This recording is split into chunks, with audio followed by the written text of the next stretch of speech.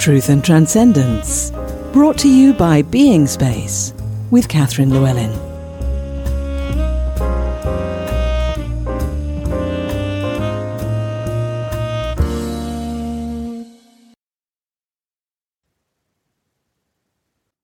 Truth and Transcendence, episode 113. Today I want to talk about listening to the body. I think we've all heard this idea of it's really great to listen to our body, listen to what it's trying to tell us, and that is useful information. But what does it actually mean? I was chatting to someone the other day and she said, I can't listen to my body. It's not saying anything. There's nothing there. My body isn't picking up sensations. There's no feeling there. Which of course isn't true, because the only way to have no feeling at all is just to be dead. We all have there's some sensation at any point in time, and we all know this. But how often have we ever said, I can't hear anything from my body. I'm not feeling anything in particular. Have you ever asked someone, how do you feel? And they say, fine. How do you feel in your body? I don't feel anything. And part of this is to do with the fact that we are so accustomed to asking ourselves, is there a problem or is there something wrong? And if there isn't a problem and there isn't anything wrong, then that's all we need to know, because then we simply proceed. There's a whole other side of the information, which is not a question of is there something wrong, but simply the question of what is happening, what is taking place, what are we feeling? And on the other end of the spectrum, many of us are used to things like, are we feeling particularly good or ecstatic? Or, for example, feeling sexually aroused. That's a feeling that most of us are familiar with noticing and responding to in whatever way. So very commonly in our particular culture, people tune into when they feel some pain or discomfort. If there's an absence of pain or discomfort, very often they'll simply say there's nothing going on. They're not feeling anything. Unless they're at the other end of the spectrum in a state of high ecstasy or arousal or some other sense of really positive experience. So there's a very large portion of experience in between those two extremes that we're not even thinking about, many of us, and we're not even tuning into. So that's a lot of information we're ignoring. And one of the things about ignoring information is that we then become less able to tune into the information when we want to. So we've all learned how to talk, for example. We've learned how to interpret the sounds people make when they're speaking. We've done that, whether intentionally or unintentionally, probably largely unintentionally to begin with. And now we're very tuned into that. If somebody starts speaking, it's not a series of unintelligible sounds to us. We can understand it. It's not an effort for us. But if we'd been living on our own in a jungle somewhere, and then suddenly at the age of 35, we meet other human beings and start listening to them, it means nothing to us. And at first, it might even sound like a barrage. Or even we might think it sounds like nothing at all, because we've not tuned in. We are not practiced in listening to that. We are not astute in listening to that. And the same thing applies when it comes to listening to the body. So why would we want to listen to the body? Well, in my view, the body is a absolutely marvelous monitoring device.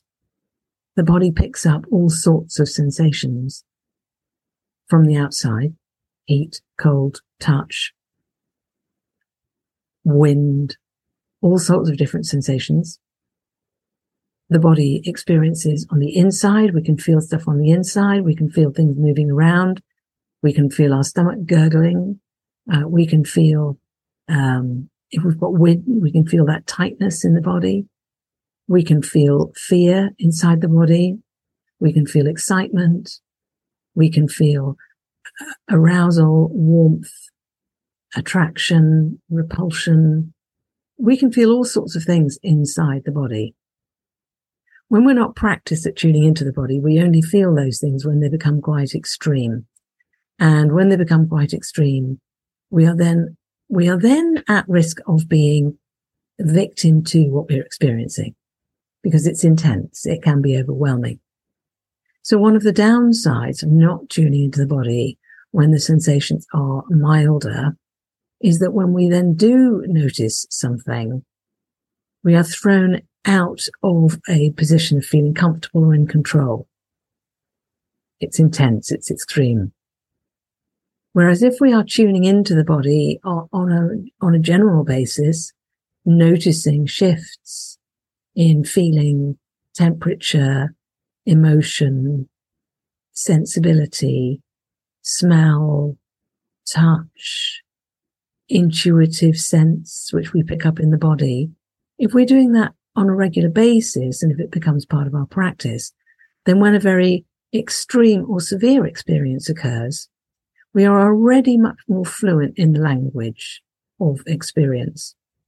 We're already much more accustomed to noticing our experience through the body. And as a natural consequence of that, we are more fluent at taking that information and using it to make choices. Whether or not we do that awarely, we are for sure doing that. And in fact, even when we're not tuning into the body, there's still a conversation going on between the body and our consciousness at the level below our awareness. So we are constantly making choices and decisions in every moment, in every second. We just don't necessarily notice it. We're not necessarily aware of it. This is something people experience to great pleasure and joy, actually, when they undertake dance. So when we're learning to dance, let's say we're learning a step like the waltz or the merengue or something like that. We're learning steps. We're learning a rhythm. We're learning to shift the weight of the body in certain ways. And when we start to do that, it feels foreign for most of us. Some people are naturals, but for most of us, it feels foreign, challenging, difficult, possibly disturbing, possibly scary, possibly upsetting as we go through that experience of feeling not very capable. And then we start to become more capable. And when we become more capable, we are able to let go and surrender more to the body. And the body then picks up on the rhythm, picks up on the swaying and the leaning and the shifting of weight and the transference from one foot to the other and the interaction with the partner. So it becomes less a matter of will and effort and becomes more an intuitive, beautiful flow that we're experiencing and enjoying and loving. The same applies when it comes to the whole question of listening to the body. When we start trying to do it, it can seem like an effort. It can seem pointless. It can seem time-consuming. But if we continue to practice it, we get to a point where our conscious awareness is picking up on the information that is constantly being communicated by the body. And it's doing it intuitively and consistently, which means we're being flooded with all of this wonderful information, which feeds our intuition. It feeds our sense of emotional vividness of experience. It feeds our capacity for joy and grief and fear and excitement and happiness and love and horror, and all of the other experiences are fed by the ability to connect into the body and listen to the body. So some of that can be uncomfortable. And of course, that's one of the reasons that so many of us do not listen to the body, because we live in a world which is all about avoiding discomfort. And we don't like some of those feelings. And we don't like necessarily being in a constant state of awakeness to what we're experiencing. However, if we do practice opening to that, there comes a point where life gets another layer of color. What we're hearing around us, people's voices, the birds, the surroundings, the leaves on the tree, in the trees, all of those things that we're listening to and hearing start to take on a more musical quality. There's greater beauty to be experienced in the world when we are open to a much wider range of our sensibilities. So there's a definite advantage to that, on top of what I mentioned before, which is the information allows us to be much more intuitive and intelligent about what's going on around us and within us. And information is incredibly powerful and useful for making choices, which of course is what we want to be doing all the time in our lives. So how do we practice listening to the body? Well, right now, wherever you are, you may be driving, or you may be sitting, listening, whatever you're doing. There's probably no reason why you shouldn't just gently think about your left big toe. Probably perfectly safe for you to possibly even move your left big toe and just notice whether that feels easy or difficult. Notice whether that toe feels restricted or whether it feels free, whether it has enough space around it. If you just think about the pad of that toe, how is it feeling? Is it comfortable? Is it feeling tight? Is it hot? Is it cold? When you flex that toe, how do the joints feel? Is there an ease? As you move the toe, do you experience greater aliveness in that toe? Or does it just feel painful? Or are you just having a thought which says, this is stupid and ridiculous, I'm just not going to do it? And all of that is information. Now, for some people, when they start to move their big toe and then their other toes and wriggle them around, it just feels really, really nice. And for other people, when they start to do that, it feels really difficult and tight and tense. Those things are both information about your body. And that's just a very small part of the body. If you take your attention to your belly now, and if you're in a position to put your hand on your belly, that can sometimes be of assistance. And perhaps even putting your hand on your back, opposite your belly, so your two hands are facing one another. And just feel the feeling of your hand on the belly. How does it feel? Does it feel heavy? Does it feel light? Does it feel dry? Does it feel moist? Does it feel hot? Does it feel cold? And how does the belly actually feel? How does the hand feel touching the belly? Does it feel comfortable, easy? Do you notice there's some tension in your arm as you hold your hand in that position? How's your elbow feeling? How's your shoulder feeling? How's your upper arm? How's your breathing as you're doing this? Are you still breathing easily and comfortably, or have you stopped breathing while you're concentrating?